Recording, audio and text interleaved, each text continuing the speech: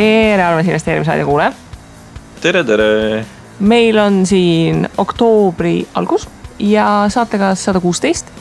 Räägime siis, kuidas on tormist veeklaasis ehk siis väikeinvestorite hullutamiseks on väidetavalt läinud ja selline huvitav olukord on, kus on üks ettevõte nimega Medical Pharmacy Group aktsiaselts, mis on tahtnud saada First North alternatiivturule ja oi, kus läks andmiseks.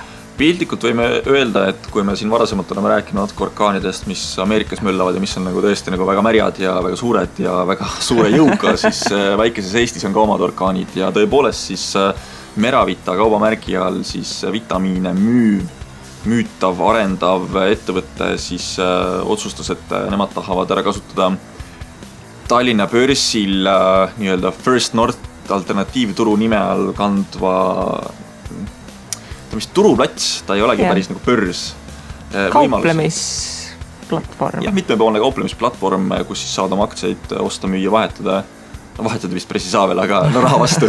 Ja siis nemad üritavad siis saada First Northile, aga paraku on päris mitmeid kivisi ja kaikaid nende tee peale visatud ja viimane nendest siis tuli börsi enda poolt, kus siis öeldi, et ei, paraku te ei kvalifitseeru ja ei kõlba ja sellest tulenevalt me siis Kristiga otsustasime, et vaatame natukene lähemalt seda kaasust ja just eelkõige seetõttu, et Kaarel Ots, kes meil siin varasemalt on külas käinud, on Tallinna börsi juht ja on tegemas nagu tugevat tööd sellega, et börsile tuleks rohkem ettevõtteid juurde, et mis siis pagan nüüd valesti läks.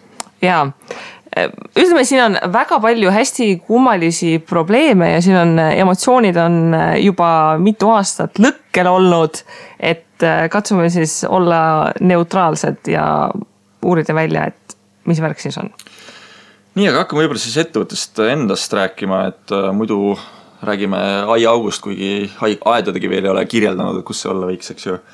Ja 2010 aastal siis on loodud tegelikult TTÜ ühe õppejõu nii-öelda mõtete baasil see ettevõte ja on siis nagu tervislik oma Eesti nimel tegutsemine plaanis nendel, kus nad siis arendavad välja individuaalseid vitamiini nii-öelda annuseid või koguseid või siis ratsioone oma klientidele. Ja kuna siis arendustegevus on nagu väga pikaajaline ja kogu see arendus ongi kapitali mahukas ka, siis alles tulemusi hakkame nägema nüüd ja nagu me näeme, siis need tulemused ei ole ka senimaani väga positiivsed veel olnud. Mis see tervislik elu siis tähendab? Mida nad lubavad? No sisuliselt on see, et kui sul on rauapuudus ja sa oled testi ära teinud, et näed, sul on rauapuudus nii palju, sul on C-vitamiini puudus naa palju, siis sul on selle info alusel võimalik saada nagu personaalne vitamiin, mis siis sulle koju saadetakse, et sa nii-öelda oma vitamiini vajaduse suudaksid ära katta ja kui sul on vitamiinid kehas olemas, siis tõenäoliselt sa oled terve kui purikas ja võid ringi silgata 110 eluaastani vähemalt. Ma seda nad küll ei luba. Ja, valdkond iseenesest toidulisandid ja vitamiinid on tänapäeval selline väga pop teema, eks ju, et kes tahab muidugi vaadata, et kui palju selles valdkonnas konkurentsi on, lükka Amazon lahti ja trükki sinna mõni vitamiini nime sisse ja vaata, kui mitu tuhat erinevat pakkumist tuleb, et iseenesest turgu nagu võiks olla, et inimesed tervislikust toitumisest ja kõigest on huvitatud ja mis seal vitamiinidega ikka otseselt nagu väga halvasti minna saab. Huvitav, kui palju Eestis on neid inimesi, kes tegelikult reaalselt nagu vitamiine tarbivad, et kapi peal on olemas ja ma nüüd võtan, ma ei mõtle seda, et nagu mina umbes, et kapp on kuskil, tähendab, pakk on kuskil kapi peal olemas, mitte kapp ei ole paki peal, seda ka vahest. Et sa nagu meelega võtadki. Toidukord tuleb ja sul on see vitamiini kotike kaasas ja sa siis võtad. No Põhjala inimestel soovitatakse üldiselt võtta D-vitamiini, et talvel kui päikest ei paista ja D-vitamiini mujalt ei saa, et see võiks õlle olla. Sees on ka D-vitamiin või? See on B. D-vitamiin vist ei ole õlle sees, see vabandus vist ei sobi. Selles mõttes mul nagu kohe nagu kuidagi tuleb see õlu nagu vedelleib ja seal on vitamiinid sees ja siis meil on see vitamiini ring hommikuti poe ees, 10 ootavad ja natuke värisevad. Aga mulle tundub, et see vitamiin vist selle laadil ei tööta. Aga tõepoolest, päike on hea pakkumine ja päikest saab kahte pidi, et üks on see, et sa manustad vitamiini, teine asi on see, et sa ostad siukse kallima vitamiinipaki, mille nimi on lennupilet soojale maale. Ja, no ütleme, neid vitamiinipakikesi saab veidikene rohkem osta, eks ju. Aga vaadates seda, kui sa apteeki lähed, et kui lai see vitamiinilett on, siis ju siis keegi neid ikkagist ostab, sellepärast, et neil on tavaliselt eraldi sektsioon täitsa olemas. Mina pean ütlema, et mina näiteks väga palju vitamiini oma elus tarbinud ei ole, koolis kunagi küll suunati, aga vaata vitamiinide üks probleem on see, et inimene tihtipeale ei tunneta seda erinevust ise kohe. Et kui kehal on millegist puudus, siis loomulikult mingid jäljed jäävad kuskil näha, et kas siis juuksed hakkavad peast ära kukkuma või siis küünte peale tulevad sellised täpikesed, siis on vist singipuudus või no ühesõnaga on olemas mingisugused sellised näitajad, millega oleks nagu võimalik hinnata, et inimesel on vist mingisugune vitamiinipuudus, aga tegelikult kui sa sööd kartulit on ja taldrikutäie, siis tunned, et nüüd on kõht täis. Kui sa sööd vitamiini ära, siis sa seda vahet nagu kohest ei tunne. Ei tunne, et kõht on täis. Mis mul nagu tekitab seda küsimust, et kas see toode on, et okei, meil on hästi suur valik, aga kas tegelikult inimesed on nagu seda teed üldse läinud, et vitamiine tarbitakse, et võib-olla on see, et lastakse oma 10 õuna ja 7 banaani sisse smuuti näol ja ongi kõik. No, eks see sõltub. Mina võtsin vitamiini elus esimest korda korralikult siis, kui ma rase olin, sest et siis öeldakse, et sa pead võtma, siis ma suure pingutusega neid ka võtsin. Aga siis ma avastasin ka, et see on selline huvitav valdkond, et mingid rasedusvitamiinid maksavad mingi 30 € pakk enam vähem, et keegi teenib seal ikka päris korralikult raha. Aga võib-olla on see, et toormaterjal on lihtsalt nii kallis. No nüüd on see koht, et mul jääb teaduslikust infost puudu, et kuidas vitamiin saab tableti sisse, eks ju, et kui palju seal reaalselt tööd tootmist ja nagu muid asju juures on. Just, et siis vitamiinide tootmine ja arendus ja tulevikus ka ravimite arendus peaks olema siis Meravita kaubamärgi all toimetava MPG, Medica Pharmacy Grupi põhiline leib siis tulevikus. Ja täna, kuna kogu see tegevus, mis nad on teinud ja neid tooteid arendanud, siis ma vaatasin pressikonverentsi, kus siis selgus, et neil on umbes 482 artiklit. Umbes 482 tükki, jah. Et selles mõttes, et see pressikonverents oli augustikuus. Täna me oleme oktoobris. Äkki on üle 500 juba. Võib-olla on suurem, võib-olla on väiksem, võib-olla on tooted rohkem tulnud turule. Ma seda hetkel niimoodi ei oska öelda. Ja selles perspektiivist tundub, et nagu võimalusi on nagu jubedalt, aga kõik see arendustöö võtab nagu jubedalt kapitali ja seda me näeme tegelikult ju majandusaasta aruandest ka, kus siis eelmine aasta tehti käivet suurusjärgus 60 000 €, aga kahjum oli 500 000 eurot või rohkem. Natukene. Jah, selles mõttes, kui me Uberiga võrdleme, kes tegi $2,8 miljardit miinust eelmine aasta, siis see mikroskoopiline summa, mis nende kahjum on. Aga nagu ma olen aru saanud, siis need kulud selles mõttes ikkagi on veel suured pikemat aega, et kuigi need 482 erinevad artiklit on nagu arenduses alles, siis millal nad ükskord turule jõuavad ja kui nad turule jõuavad, siis kuidas turg need vastu võtab, et selleni läheb aega, et see nagu ära ennast tõestaks. Aga kuidas sulle nagu see üldine loogika nagu tundub, et mis hetkel nad võiksid üldse nagu kasumisse jõuda, kui nendel on nii palju nagu kapitalikulutusi vaja teha selle arendustegevuse ja müügi edendamiseks? No realistlikult, kui praegu käibe ja kahjumi suhe on seal 1:10, siis esimesed 5, 7, 10 aastat kulub vist, kui nad reaalselt tahavad kõik need tooted välja arendada. Et ma ei usu, et see nüüd meeletu kasumi marginaaliga äri on, et üldiselt seal tuleb ikka läbimüügi pealt teenida. Ja ma tegelikult tegin sükse huvitava katse läbi, et kuna nad eelmine aasta võrdluses 2015. aastaga kasvasid umbes 170% ja proovisin, et okei, et kui kaua läheb aega, et ettevõtte väärtus tänase IPO taseme pealt, kus nad siis 34 € eest ühte B-aktsiat üritasid müüa, kuna need on kokku A ja B aktsiaid 500 000 tükki umbes, mis siis turureeglite kohaselt on siis hind korda aktsiate arv annab selle turukapitalisatsiooni ja sellel juhul oleks see siis umbes 17 miljonit eurot. Kui kaua läheb aega, et 200% juures siis müüki kasvatada, et jõuda niimoodi, et müük on võrdne ettevõtte väärtusega. Ja ma siis sain kerge kalkulatsiooni puhul kätte, et see võiks olla 2024 aasta lõpuks, kus siis 200% müügi puhul see tõesti nagu juhtuks. Ja, aga kasumist seal ei ole veel sõnagi. Oi ei, see on lihtsalt, kui see ettevõte on väärt oma müüki, palju ta teeb. Ehk siis et numbrid on samas suurusjärgus lõpuks. Jah, et midagi saad samasse suurusjärku on ju. Ja selles mõttes ütleme, olge ausad.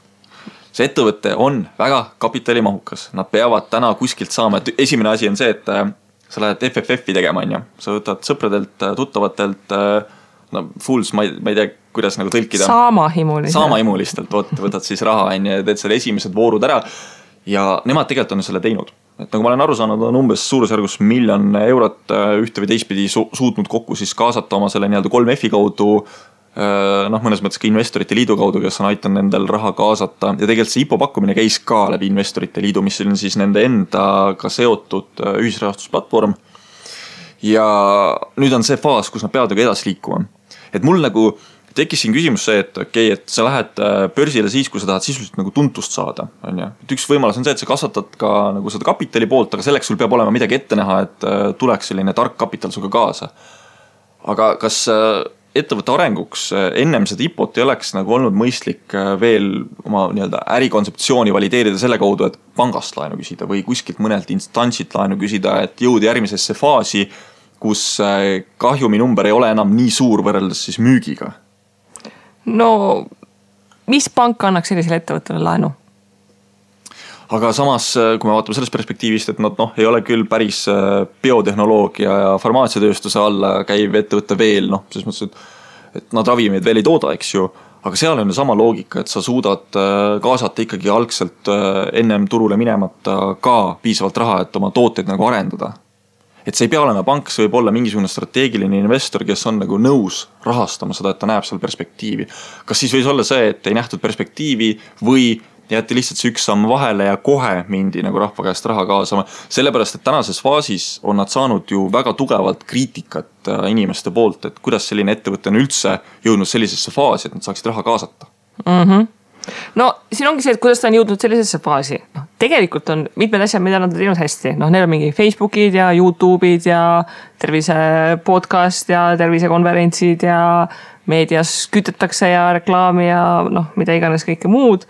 Ja see, et nad on reaalselt mingi esimese toote kuskile müügile saanud ja et teoorias seda arendust on väga palju, et inimestele võibki tunduda, et see on asi, millest ma saan aru, et vitamiin on nagu hea värk ja kui inimesed ostavad ja selline, et igaüks saab individuaalse vitamiini, et tundubki võib-olla paberile vaadates, et okei, et võiks ju täitsa nagu business olla. Samas plusspoole võib tuua ka selle, et nad on ju esimese kaubanduskeskusega suutnud lepingu sõlmida ja selleks on siis Rimi, kelles siis täna on circa vist 28 erinevat toodet olemas, seal hulgas siis erinevad vitamiinid erinevatesse vanusseklassidesse, et päris personaalne veel ei ole, aga hakkame nagu liikuma sinna poole, et mis ma seal tähele panin, et olid vist vitamiinid ala poistele vanuses 13-17 ja siis noormeestele sellest edasi mingisuguses vanuses ja samamoodi tütarlastele ja silmakapslid ja nii edasi. Et plussideks võib nimetada seda, et toode on olemas, nagu sa ütled, tooted on mitmeid olemas ja nad on kuskile nagu jõudnud ka oma müügiga, et ei ole päris see, et me tuleme raha kaasama ja me tahame saada selle jaoks, et me plaanime turule minna. Ja see sama, mis me ennem siin välja tõin ka, et 482 toodet on praegu arendamises, mis siis tähendab seda, et tegelikult see toote pipeline võib ju just kui üks aeg nagu suureneda märkimisväärselt. Et seda saab konkreetselt ikkagi plussiks nimetada, eriti sellises äris, kus sa lähed poodi, sa vaatad vitamiine, tundub, et see magneesium on ühtemoodi igasugune, ja tegelikult seal võib olla mingisugune kanguse vahe ja mis iganes imendumise vahe, aga lõppkokkuvõttes on see, et sa võtad seda, et kes mulle pakub seda kõige huvitavamat toodet, kõige huvitavamat hinda, kõige huvitavamat pakendit või mis iganes ja siis sa võtad ja kui sa oled kõikides segmentides nagu esindatud, siis su nagu see letilt haaramise võimelus on palju suurem kui see, et sa oled 1 või 2 tootega väljas. Aga kui sa oled investor, siis peaks raha sisse panema, siis see, et vitamiinid on ägedad, toredad sildid ja kõike muud ei ole just see, mis nüüd selleks müügiargumendiks olema peab. Ja investor peaks hakkama vaatama, mis siis nüüd päriselt seal numbrites toimub. Ja tegelikult me siis võtsime lahti ka nende majandusaasta aruande kõrvale juba numbrid 2017. aasta teise kvartali kohta, kus siis selgus näiteks selline huvitav asi, et nad on käivet teinud juba summas 42 500 eurot. Ja kui me vaatame nüüd 2016. aastat, kus siis tehti kokku 60 000 natuke rohkem käivet, siis 1 kvartaliga on saadud sisuliselt juba 2/3 terve eelmise aasta tulemusest nagu täis. Ehk siis müük on ka justkui nagu käima läinud. Nüüd, mis ma siin taaskord ei suuda nagu aru saada sellest, et kui mina investorina peaksin investeerima sinna pakkumisse, et kui suurelt on siis tegelikult see Rimi osakaal nüüd selles, et kuidas nad on sisse saanud ühte kaubanduskeskusesse või kaubandusketti, kuidas see mõjutab kogu seda müüki, et ma näen, et müük on kasvanud, aga kas see nüüd selle tulemus või on see selle tulemus, et näiteks eelmine aasta oli müügis ainult 5 toodet ja nüüd on 25 toodet müügis, et kuidas see saavutatud nagu on. Ja see on nagu see minu jaoks üks kitsas koht, et okei, müük on küll kasvanud, me oleme kaugel jätkuvalt on ja positiivsuse poole pealt, sellepärast, et kui me seda prospekti uurime, siis prospekt on veel eriti huvitav. Et 2017 aasta on käimas, teine kvartal oli 42 000 käivet on ja prognooskäive selle hinnangu kohaselt on 149 000 umbes. Kui me nüüd võtame seda 42 000, korrutame 4-ga, võime saada umbes 160-170 000 eurot. Aga kui nad prospektis ütlevad, et tahavad käivet teha 395 000 selle aasta jooksul ja kahjum seal juures on 660 000 eurot, siis mul nagu tekib küsimus, et kuidas tuleb see kahekordne kasv nüüd see aasta? Jõuluks kõigile vitamiine. Et seal peab olema midagi sellist, mida me nüüd päris täpselt vist aru ei saa või oska hinnata või juba hakkavad ettevõtte nii-öelda müügiprognoosid minema tegelikult optimistlikumaks, kui nad tegelikult on. Mis Finantsinspektsiooni poole pealt vaadates on see, et nemad peavad tegelikult kinnitama selle prospekti, et nad üldse saaksid nii-öelda börsil esitada selle, et see on niisugune nõue, aga Finantsinspektsioon ei kontrolli, kuidas need numbrid saadud on, vaid ta kontrollib, et kas juriidiliselt on nagu dokument nagu õigesti kokku pandud. Selle raha koha pealt peale selle, et see, et müügiprognoosid on optimistlikud, ütleme kõik startup maailmad on natukene vaadanud, siis ega need müügiprognoosid ongi siin suhteliselt optimistlikud. Aga mis on mitte optimistlik, on see, et kuhu see raha on reaalsuses kulutatud. Et mina ka läksin, vaatasin nende veebilehte, mille jaoks ma ei mäleta peast, kui suuri summasid sinna kirjutatud oli, aga mulle meeldis, et seal finantsvabaduse grupis keegi kommenteeris väga hästi, et oleks nõus neile veebiarendust tegema, kui nii palju raha selle eest makstakse. 2 aasta jooksul siis umbes 140 000 eurot on see, mis on nagu veebiarenduse peale läinud ja tõepoolest see tundub nagu suur summa olevat. Punkt 1 on see, et kogu Meravita, ma nüüd ei tahaks tegelikult olla kriitiline selles mõttes, et me toome kohe ka välja ühe miinuse, mis on siis meediaga suhtlemine ja nii nimetatud Madis Müüri nii-öelda kohtuga ähvardamine, et ma ei tahaks ise nagu sellise pakkumise ees olla, et kuule, et sa nüüd avaldasid mingit valet informatsiooni või asjadest valesti aru saanud, aga ma ajan see kohtusse nüüd on ja aga suures pildis nad vajaksid disaineri kätt. See on punkt 1, et kogu see veebileht, kui me vaatame seda summat, mis on nagu välja käidud, tundub nagu müstiliselt palju olevat, et ta ei ole üldse selline intuitiivne ja ta ei ole üldse kõige paremate praktikate järgi arendatud see leht, mulle vähemalt tundub. Ja teine asi on muidugi see, et millest meie võib-olla siin täna üle vaatame, millest see 140 000 veel koosneda võib, on see andmebaas ja selle süsteemi üles loomine. Sest mis selle Meravita mõte on ikkagi see, et me pakume personaliseeritud või nemad pakuvad personaliseeritud vitamiini inimestele. Mis tähendab seda, et sul on küsimustik antakse ette, sinu kohta salvestatakse andmebaasi mingisugused info, detailid ja tegelikult seal veebilehel ta ei ole nagu ainult veebileht, selline väljapoole meile tundub küll, et on veebileht, aga seal taga peaks olema ikkagi andmebaas, mis siis analüüsib ja haldab sinuga seotud seda terviseinfot, et vastavalt sulle teha neid vitamiini, ma ei taha nüüd öelda pakkumisi, aga seda millised vitamiine sul nagu sobiks kasutada ja vastavalt sellele saaksid endale vist siis tellida. Ma ei ole seda kasutanud, seda süsteemi, aga ma arvan, et ta kuidagi niimoodi on, et see veeb ei ole ainult see, et meil on see mitte just kõige ilusam veebileht ja mitte kõige funktsionaalsem veebileht, vaid meil on lihtsalt kogu süsteem seal taga. Ja sellest tulenevalt ma nagu arvan, et võib-olla me ei peaks seda nii üle tähtsustama täna, et me ei ole ju tegelikult keegi juppideks lahti võtnud, et mis seal sees siis tegelikult on. Kirjutasid selle raha eest algoritme. Okay. Et toimiks.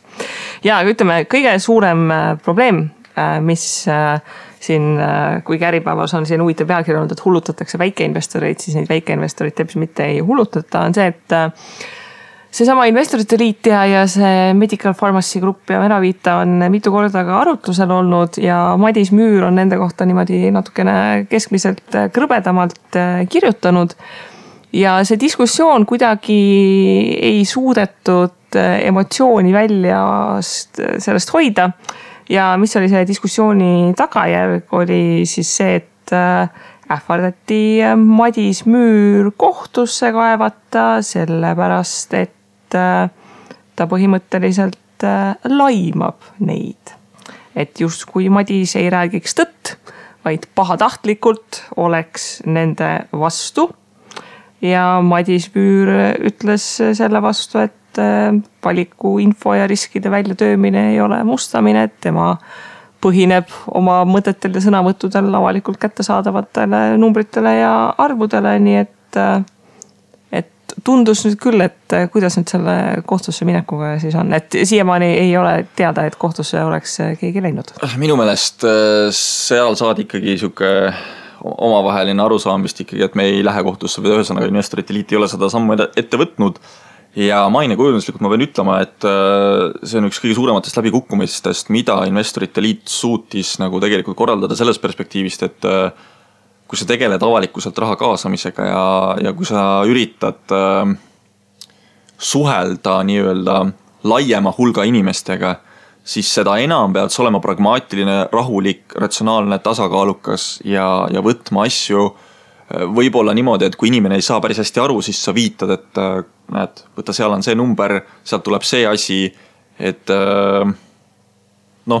siin nagu välja on toodud, et investorite liit on seisukohal, et Madis Müür tegeleb nende tegevuse süstemaatilise halvustamisega, mille eesmärk võib olla omakasupüüdlik tähelepanu saamine. Madist natukene teades ei tundu nagu minu jaoks selles mõttes loogiline olevat, et Madis on olnud palju suurema meediakajastuse ees, kui ta pokkeriga siin suuri summasid võitis ja ma arvan, et selline väike nii-öelda vastandumine ei ole päris see, et ta nagu tahaks seda meediakajastust saada, sellepärast, et tal on seda võimalik saada igatepidi, kui ta vaid tahaks. Aga lihtsalt... selles suhtes ütlen muidugi ausalt, et see, et Madis pani oma postituse, pärast tagantjärgi kirjutas blogisse postituse ka, et enne saaksin peksa, kui investeeriksin sinna, siis jah.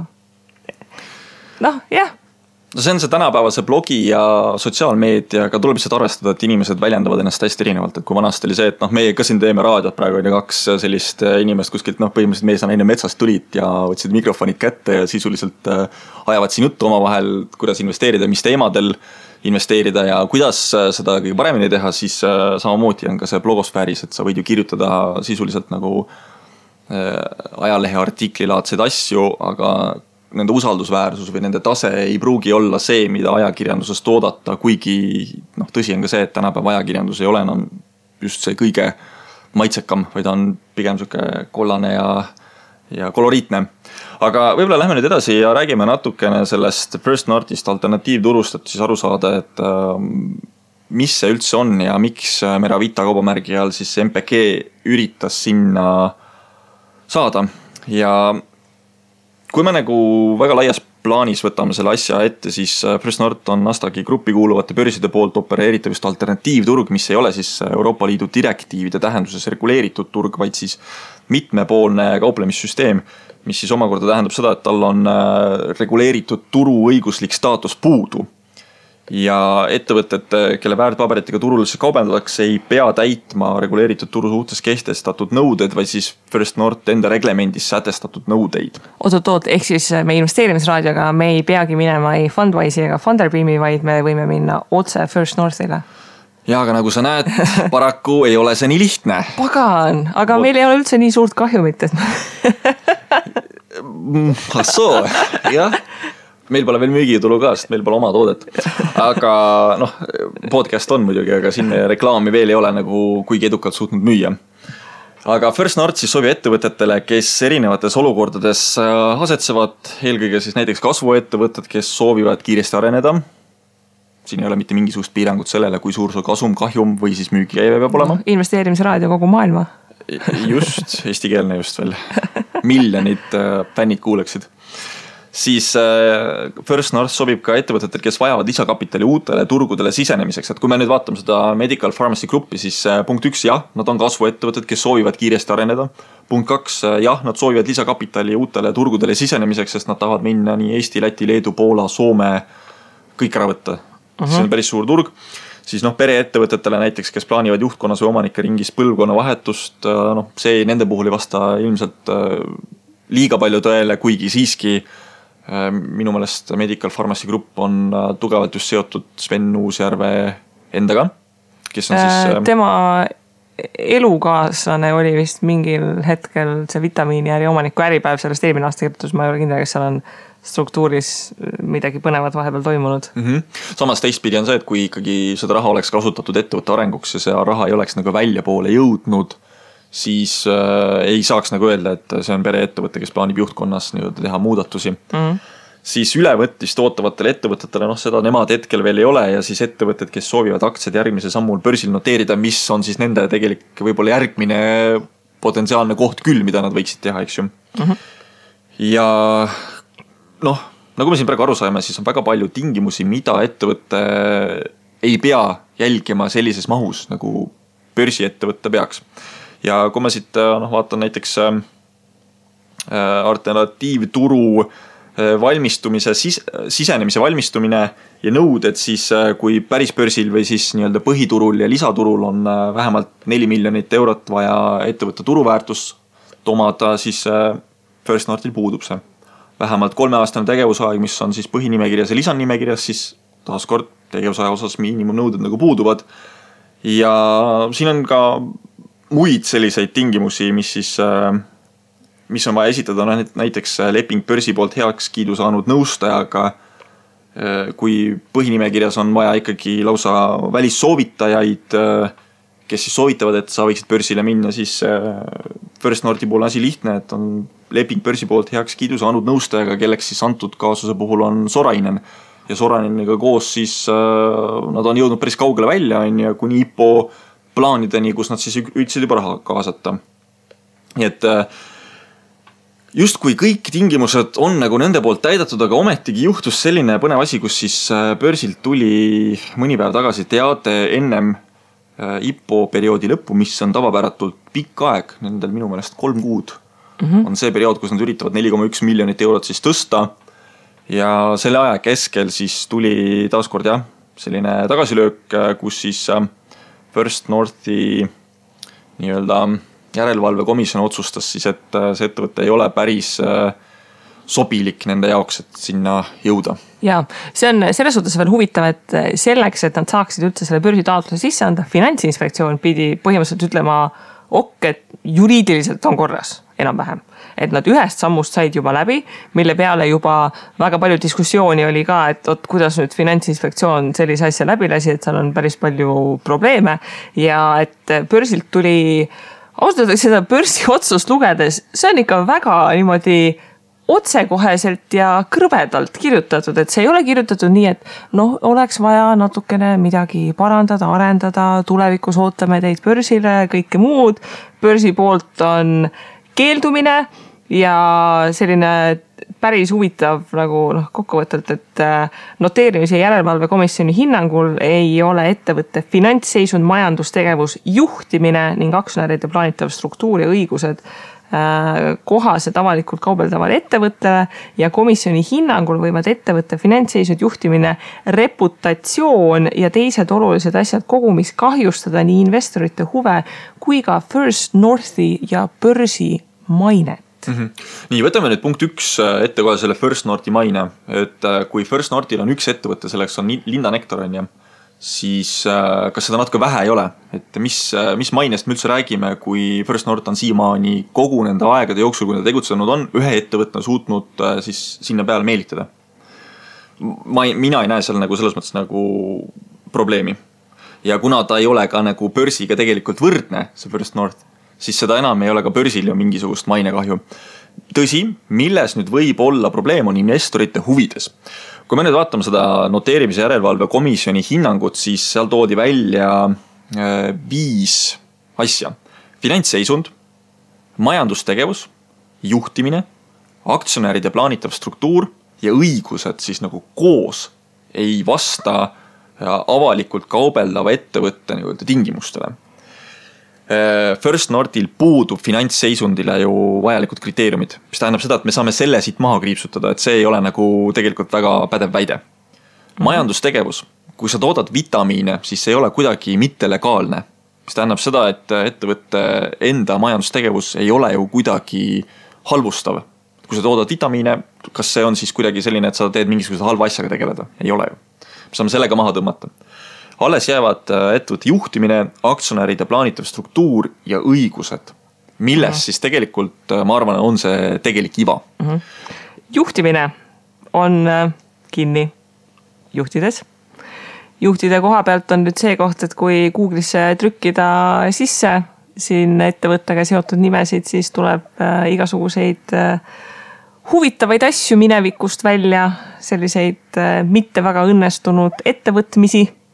Ja see laitmatu äriminevik on üldiselt päris tihti finantsmaailmas kriteeriumiks, et sul ei ole mingeid patte hingel, ei ole ettevõtteid põhja lasnud, ei ole pahatahtlikke pankrotte korraldanud, võlgu jäänud igasuguseid muid selliseid asju. Et seda saab igaüks ise täitsa uurida, et mis sealt põnevat leida võib. Aga see aktsionäride osa läheb selles suhtes põnevaks, et selleks, et üldse aru saada nendest aktsionäri õigustest, tuleb päris terava pilguga seda prospekti lugeda. Ja ma nüüd üleliia teraselt seda ei lugenud, sellepärast et mu aeg kulub veidi paremate asjade peale. Aga põhimõtteliselt, milles on selle prospekti probleem, on see, et uued aktsionärid saaksid siis mitte A-liiki aktsiaid, vaid B-liiki aktsiaid ja B-liiki aktsiate omanikel põhimõtteliselt ei ole mitte mingeid õigusi mitte midagi teha. Ei no ikka on õigusi, aga kuna aktsiate nii-öelda õigused on ikkagi kompleksselt vaadatult omavad mingisugust mõju, mis tähendab seda, et kui sinul on üks B-aktsia, siis tõepoolest sa ei suuda ettevõtet pöörata ringi sellega, vaid sul on vaja mingisugust häälte enamust teatud otsuste vastuvõtmisel ja kuna A-aktsiatel on esiteks õigusi rohkem natukene, siis vaata probleem tekibki seal, et pakutakse B-aktsiat ja sisuliselt kaasatakse kapitali inimestelt, investoritelt, aga nende huve ja õigusi ei tagata, sellepärast et tekib olukord, kus B-aktsiatega ei ole võimalik ettevõtte kurssi muuta vajadusel. Ja siin võibki minu jaoks olla nüüd see moment, miks First North keeras asja tagasi, et asi päris nii olla ei saa, et ettevõtte paneb aktsionärid nii-öelda sundseisu. Et kas sa jooksed kaasa või sa ei jookse kaasa, meie teeme ikka, mis me tahame. Ja siinkohal võib-olla siis, et ettevõtte nagu tulevikus pääseks üldse börsile, siis on vaja nagu üle vaadata natuke see olukord, et mida pakutakse, kuidas pakutakse, et ei tekiks sükest ohtu, kus investor on nagu suletud kuskile süsteemi, et jah, võib oma osakut kaubelda seal, aga tegeliku hääleõigust tal selle asja juures ei ole. Isegi siis, kui kõik B-aktsiate omanikud tulevad kokku ja otsustavad, et asi natukene mäda nende jaoks. Ja, et siin prospektis on ka kirjas, et aktsialiigiga seotud õigusi võib muuta üldkoosoleku otsusega, aga selle poolt peab olema vähemalt 4/5 kõigist häältest ja selle poolt andud on vähemalt 9/10 aktsionäridest. Ehk siis reaalselt aktsiate omanikud peavad olema nõus sellega, et B-aktsiate omanikule mingeid õigusi üldse anda ja realistlikult Eestis väikeinvestoritel ja väikeaktsionäridel on läinud nii, nagu on. Põhimõtteliselt küll, jah. Nii et võib-olla see on siis see probleem, mis on selle ettevõttega kaasas käinud ja loomulikult ma võib-olla olles jälginud küll seda, mis siis sotsiaalmeedias, kuidas räägitakse ja kuidas nagu ettevõtet maa põhja kirutakse, siis vaadates ära nende nii-öelda presentatsiooni, siis mulle tundub, et tegu on suhteliselt tavalise ettevõttega, et ei ole midagi sellist erakordselt halba, lihtsalt seal on võib-olla mõned asjad, näiteks seesama, et küllaltki kapitali mahukas ettevõtmine on ja nad ei ole veel omadega selles mõttes kuskile väga rohelisele platoole jõudnud, et võtab veel aega, aga teine asi on jah tõesti see, et mida siis investoritele pakutakse ja see väärtuspakkumine võib-olla ei ole päris korrektne. Lisaks ka nii siis mõned finantsnumbrid, mis on kergelt öeldes kaheldava väärtusega, näiteks ka seesama, et ettevõtte nii-öelda turukapitalisatsioon oleks IPO tagajärjel olnud umbes 17 miljonit eurot ja seda siis ettevõttel, kelle käive on 60 000 eurot, see aasta tuleb 150-200 000 ära. Et see ei ole päris veel seda mõõtu ettevõtte, mis võib-olla tõepoolest First Northil üldse olema peaks. No kui me üldse räägime sellest, et iga ettevõte, mis läheb isegi kui ta on startup ettevõte, selleks, et inimesed kaasaksid, annaksid sinna raha, neil peab olema mingi usk sellesse, et asi toimib. Ja selleks, et inimesed seda usalduskrediiti annaksid, peab seal olema mingi taust, et kas need inimesed on fenomenaalselt usaldusväärsed, kas see toode on lihtsalt nii suurepärane või kõike muud. Praegu hetkel tundub kuidagi selline, et meil sai raha otsa, andke meile raha. ja kogu see, noh, ma pean ütlema, et ma ei vaata üldiselt väga telekat, siis kui ma aeg-ajalt vanematel käin külas, siis ma natukene näen, mis telekas toimub. Ja siis ma olin väga üllatunud, et kui megalt tuli seda investorite liidu reklaami, et tule, et see on eduvõimalus igale Eesti inimesele ja kõike muud. Ausalt, see oli ikka natukene selline süüdimatu, et ma mõtlesin selle peale, et mõni vanaema, kes eriti väga finantsmaailmaga kursis ei ole, vaatab seda telekast ja vaatab, et et telekas tehakse reklaami ja mingid tuntud näod ja lähed sinna veebilehele vaatad, et justkui väga päris, et noh, see kuidagi jah. Kas see ei ole fundamentaalselt nagu suurem probleem? Selles mõttes, et Eestis taaskord me teame, öeldakse iga asja peale see, et mine pöörda oma finantsnõustaja poole, aga siis kui sa hakkad tikutule ka tagasi otsima seda finantsnõustajat, siis sa ei leia teda. Ja meil ei ole võimalik tegelikult kuskilt saada sellist usaldusväärset head info ja nõu, et kuidas me üldse portfelli peaksime üles ehitama ja kas üks või teine ettevõtte oma karakteristikutega võiks nagu sobida siia. Tõepoolest vitamiinid võib-olla kõnetavad rohkem just vanemaid inimesi, kellel siis nii ehk naa üks või teine terviseprobleem võib olla, kes leiab kas siis emotsionaalselt või psühholoogilist tuge nendest vitamiinidest, lisaks veel siis vitamiinide enda omadustele. Et kas selline investeering kasvu ettevõtte agressiivne on, siis see edulugu jah, tõepoolest tekitab küsimusi. Ja on ka ju tegelikult teised inimesed välja toonud, et ollakse nagu rõõmsad, et see ettevõte ei jõudnud hetkel veel First Northile, sellepärast et börsi noteerimisjärelevalve komisjon on teinud otsuse, mis toetab siis nii-öelda avalikkuse suuremat arvamust, et avalikkus on kriitiline olnud just seetõttu, et ettevõte on pigem kahtlane, sest et IPO turundamine ja müük on vastuolus igasuguste eetika ja hea tavade põhimõtetega ning isegi siis arvab inimene, et märkimise lubamine oli kellegipoolne hooletus või viga. Mina võib-olla nii kriitiline oleks, et märkida ikka võib, eks inimesel tuleb lasta teha vigu, otsustada enda eest, aga jah, küsimus on see, et kas meil on olemas sellised meetmed, mis ka informeeriksid inimest, et kuhu sa tegelikult investeerid. Sellepärast, et seal see ka, et kuhu sa investeerid. Nad tahtsid ju 4 miljonit saada inimestelt, 4,1 miljonit. Halloo. Ja ma mõistan kapitalimahukas ettevõtte ja kõike muud, aga siiski, halloo. Jah, Kui me nüüd vaatame seda, et LHV ja Inbanki võlakirju, mis seal oli mingi umbes 5 või 6 korda rohkem, kuhu rahvas pani nagu reaalsed pangad, finantsettevõtted, millel on aastaid olnud kasumit ja suurettevõte, mis toimivad ja siis tuleb, et kuulge, poisid, meil on siin vitamiinid, 60 000 on müügikäivet ja tahaks 4,1 milli. See on kohati hullem kui need ulmeliste startup valuatsioonid, millel on see, et meil on mees ja koer ja arvuti, aga 1,5 milli oleme ikka väärt. Sa paned mind raskesse olukorda, et tõepoolest, sul on selles mõttes õigus, et natuke liiga palju tahetakse seda raha saada, aga see ongi nüüd täpselt selline äri, et kus sul peab olema endal tagataskus ka piisavalt kapitali, sellepärast, et üldse on väga suur risk välja tulla sisuliselt olematu müügikäibe ja väga suure kahjumi pealt, et sa nüüd tahad üüratus koguses raha kaasata. Et see on kindlasti optimismiga seotud väga palju, isegi oportunismiga, aga ma nüüd ei kannaks ettevõtet lihtsalt sellepärast maha, et nendel on selline suurem visioon.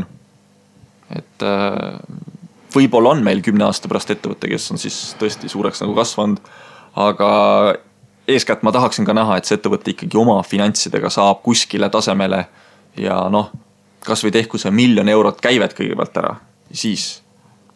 Ja, ütleme, me üritasime Tauriga olla hetkel väga neutraalsed, aga ma ütlen kokkuvõtteks, et ma ei saa nagu üldse aru. Lihtsalt ma ei saa nagu aru, mis siin praegu toimus. Me rääkisime ei, turust. Ma saan aru, millest me rääkisime, aga ma ei saa üldse nagu sellest ettevõtmisest ja asjast ja ühesõnaga kuulge inimesed nagu finantsharidust ja investeerimiskultuuri ja kõiki muid häid asju, mida meil Eestis vaja on. See, mis praegu siin toimub, on nagu hea näide, miks meil seda vaja on. Ühesõnaga, kui tulevad uued suurepärased miljoniliste valuatsioonide või mitmemiljoniliste või 17 miljoniliste valuatsioonidega ettevõtte pakkumised, siis kuulake, mis seal rääkida on, vaadake, kas nad saavad sotsiaalmeedias suheldes väga kurjaks inimeste peale, kes küsimusi küsivad ja siis vaadake prospektist, et kui te raha annate, kas te saate midagi vastu, mingeid õiguseid, midagi muud, vitamiini näiteks ja noh, eks selles suhtes näeme. Muidugi Uusjärv ütles, et lootus pole kadunud, börsile plaanitakse, loodetakse ikkagist minna ja praegu kantakse raha tagasi, nii et eks näeme. Võib-olla enne lõpetust mul nagu tuli meelde see, kui ma vaatasin seda ettekannet või siis reklaambrožüüri lugesin, mis oli üldse väga huvitav, et selle reklaambrožüüri, ma nüüd täpselt ei mäleta seda sõnastust, aga umbes, et levitamine, kopeerimine ja kasutamine on lubatud ainult Medical Pharmacy Grupi nagu loal, kasutamine ka isegi. See nagu tekitas must nagu seda küsimust. Ühesõnaga me nüüd lõpetame sellega, et me loodame, et meid siis kohtusse ei kaevata. Jah, tõepoolest. Ja, me teeme crowdfunding kampaania, kui meid kohtusse kaevatakse. GoFund investeerimisraadio. GoFund investeerimisraadio. Niimoodi me jõuamegi miljonit inimesteni. Vaatame, teeme crowdfunding kampaania, 17 miljonit valuatsioon ja läheme valutama maailma. Et iga investeerimisvõimalus ei ole kuld ja ikkagi vaadake, mida pakutakse. Et tõusvatel turgudel on alati hea igasugust kraami pakkuda. Yeah. Tõmbame siis otsad kokku seekord info@investeerimisraadio.eu on siis meiliaadress, kuhu võib ikka jätkuvalt kirjutada. Meil on ka olemas tegelikult selline lingikene Google Drive'i küsimustikuga, kuhu saate siis 1 või 2 küsimust vist saata, kui teile mingisugune... Ja sinna võib ka rohkem kui 2 küsimust saata. Tähendab, lahter oli vist 1 või 2 lahtrit siis, kuhu saab kirjutada. Sinna võib vähe pikemalt kirjutada. Et saate oma küsimusi küsida ka selle kaudu ja eks me ikka loodame...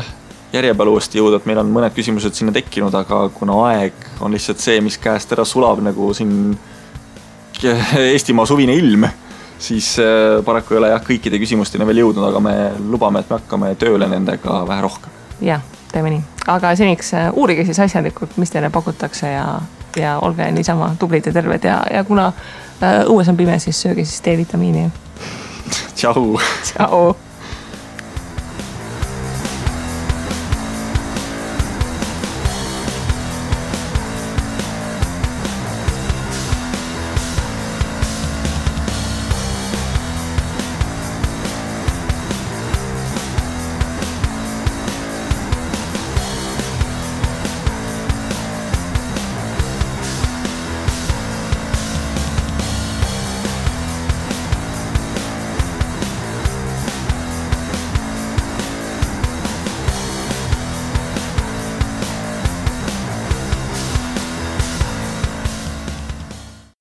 Investeerimisraadios kuuldud tuleb käsitleda kui meelelahutusväärtusega informatsiooni. Me ei jaga investeerimisega maksunõu ning kuigi püüame edasi anda võimalikult täpset teavet, siis igasugune investeerimisrisk jääb investori enda kanda. Ükski investeerimisraadios nimetatud tehing ei kätke endast soovitust antud vara osta või müüa.